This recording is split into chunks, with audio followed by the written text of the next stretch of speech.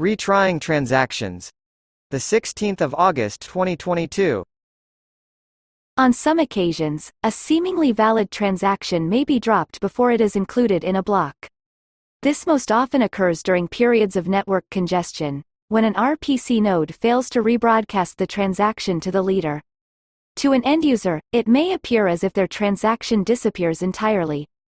While RPC nodes are equipped with a generic rebroadcasting algorithm, application developers are also capable of developing their own custom rebroadcasting logic. #facts fact sheet RPC nodes will attempt to rebroadcast transactions using a generic algorithm. Application developers can implement their own custom rebroadcasting logic. Developers should take advantage of the max retries parameter on the send transaction JSON RPC method. Developers should enable pre-flight checks to raise errors before transactions are submitted. Before re-signing any transaction, it is very important to ensure that the initial transaction's block hash has expired. #The journey of a transaction. #How clients submit transactions in Solana. There is no concept of a mempool. All transactions, whether they are initiated programmatically or by an end user, are efficiently routed to leaders so that they can be processed into a block. There are two main ways in which a transaction can be sent to leaders: by proxy via an RPC server, and the send transaction JSON RPC method directly to leaders via a TPU client. The vast majority of end users will submit transactions via an RPC server. When a client submits a transaction, the receiving RPC node will in turn attempt to broadcast the transaction to both the current and next leaders. Until the transaction is processed by a leader, there is no record of the transaction outside of what the client and the relaying RPC nodes are aware of. In the case of a TPU client, rebroadcast and leader forwarding is handled entirely by the client software. Transaction journey. #How RPC nodes broadcast transactions. After an RPC node receives a transaction via send transaction, it will convert the transaction into a UDP packet before forwarding it to the relevant leaders. UDP allows validators to quickly communicate with one another, but does not provide any guarantees regarding transaction delivery. Because Solana's leader schedule is known in advance of every epoch, approximately 2 days, an RPC node will broadcast its transaction directly to the current and next leaders. This is in contrast to other gossip protocols such as Ethereum that propagate transactions randomly and broadly across the entire network.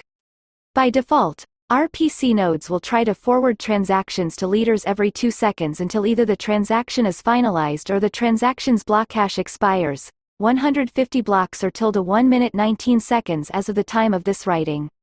If the outstanding rebroadcast queue size is greater than 10,000 transactions, newly submitted transactions are dropped. There are command line arguments that RPC operators can adjust to change the default behavior of this retry logic. When an RPC node broadcasts a transaction, it will attempt to forward the transaction to a leader's transaction processing unit, TPU. The TPU processes transactions in 5 distinct phases: fetch stage, SIG verify stage, banking stage, proof of history, service broadcast stage, TPU overview. Image courtesy of Jita Labs. Of these 5 phases, the fetch stage is responsible for receiving transactions. Within the fetch stage, validators will categorize incoming transactions according to 3 ports.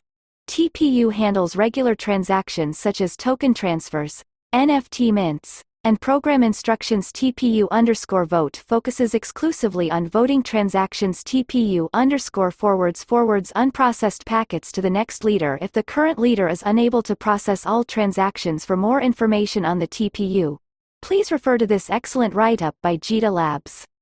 #How transactions get dropped. Throughout a transaction's journey, there are a few scenarios in which the transaction can be unintentionally dropped from the network. #Before a transaction is processed. If the network drops a transaction, it will most likely do so before the transaction is processed by a leader. UDP packet loss is the simplest reason why this might occur. During times of intense network load, it's also possible for validators to become overwhelmed by the sheer number of transactions required for processing. While validators are equipped to forward surplus transactions via TPU_forwards, there is a limit to the amount of data that can be forwarded. Furthermore, each forward is limited to a single hop between validators. That is, transactions received on the TPU_forwards port are not forwarded onto other validators.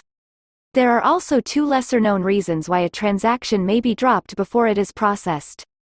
The first scenario involves transactions that are submitted via an RPC pool. Occasionally, part of the RPC pool can be sufficiently ahead of the rest of the pool. This can cause issues when nodes within the pool are required to work together. In this example, the transaction's recent block hash is queried from the advanced part of the pool, backend A. When the transaction is submitted to the lagging part of the pool, backend B, the nodes will not recognize the advanced block hash and will drop the transaction. This can be detected upon transaction submission if developers enable pre-flight checks on send transaction. Dropped via RPC pool temporarily network forks can also result in dropped transactions. If a validator is slow to replay its blocks within the banking stage, it may end up creating a minority fork. When a client builds a transaction, it's possible for the transaction to reference a recent block hash that only exists on the minority fork. After the transaction is submitted, the cluster can then switch away from its minority fork before the transaction is processed. In this scenario, the transaction is dropped due to the block hash not being found. Dropped due to minority fork, before processed, hashtag after a transaction is processed and before it is finalized. In the event a transaction references a recent block hash from a minority fork, it's still possible for the transaction to be processed. In this case, however, it would be processed by the leader on the minority fork. When this leader attempts to share its processed transactions with the rest of the network, it would fail to reach consensus with the majority of validators that do not recognize the minority fork. At this time, the transaction would be dropped before it could be finalized. Dropped due to minority fork, after processed, hashtag handling dropped transactions. While RPC nodes will attempt to rebroadcast transactions, the algorithm they employ is generic and often ill-suited for the needs of specific applications. To prepare for times of network congestion, application developers should customize their own rebroadcasting logic. Hashtag an in-depth look at send transaction. When it comes to submitting transactions, the send transaction RPC method is the primary tool available to developers. Send transaction is only responsible for relaying a transaction from a client to an RPC node. If the node receives the transaction, send transaction will return the transaction ID that can be used to track the transaction. A successful response does not indicate whether the transaction will be processed or finalized by the cluster. Tip hashtag request parameters transaction. String, fully signed transaction, as encoded string, optional, configuration object. Object skip preflight. Boolean, if true, skip the preflight transaction checks, default. False, optional, preflight commitment. String, commitment level to use for preflight simulations against the bank slot, default, finalized. Optional, encoding. String, encoding used for the transaction data. Either base 58 inches, slow, or base 64 inches. Default, base 58 inches. Optional, max retries. Usize, maximum number of times for the RPC node to retry sending the transaction to the leader. If this parameter is not provided, the RPC node will retry the transaction until it is finalized or until the block hash expires. Hashtag response transaction ID. String, first transaction signature embedded in the transaction, as base 58 encoded string. This transaction ID can be used with get signature statuses to poll for status updates.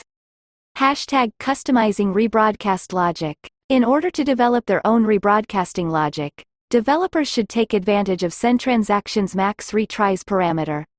If provided, max retries will override an RPC node's default retry logic, allowing developers to manually control the retry process within reasonable bounds. A common pattern for manually retrying transactions involves temporarily storing the last valid block height that comes from get latest block hash. Once stashed, an application can then poll the cluster's block height and manually retry the transaction at an appropriate interval. In times of network congestion, it's advantageous to set max retries to 0 and manually rebroadcast via a custom algorithm. While some applications may employ an exponential backoff algorithm, Others such as Mango opt to continuously resubmit transactions at a constant interval until some timeout has occurred. TS press button to view full source while block height less than last valid block height connection. Send raw transaction, skip pre-flight. True, await sleep. 500, block height equals await connection. Get block height. When polling via get latest block hash, applications should specify their intended commitment level. By setting its commitment to confirmed, voted on, or finalized, ~30 blocks after confirmed, an application can avoid polling a block hash from a minority fork. If an application has access to RPC nodes behind a load balancer, it can also choose to divide its workload amongst specific nodes. RPC nodes that serve data-intensive requests such as GET program accounts may be prone to falling behind and can be ill-suited for also forwarding transactions. For applications that handle time-sensitive transactions, it may be prudent to have dedicated nodes that only handle send transaction. Hashtag the cost of skipping pre-flight by default. Send transaction will perform 3 pre-flight checks prior to submitting a transaction.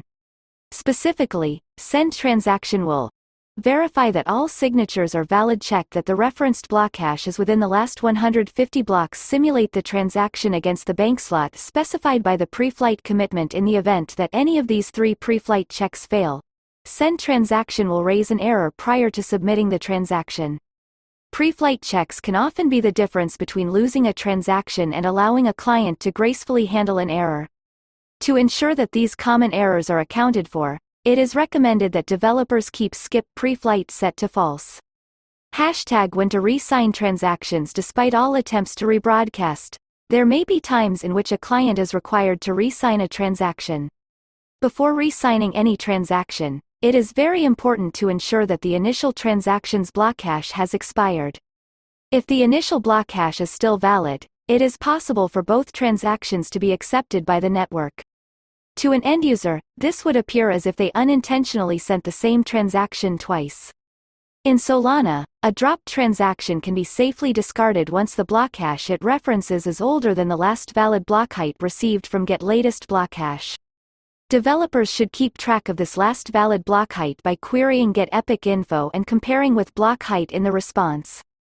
Once a block hash is invalidated, clients may re-sign with a newly queried block hash.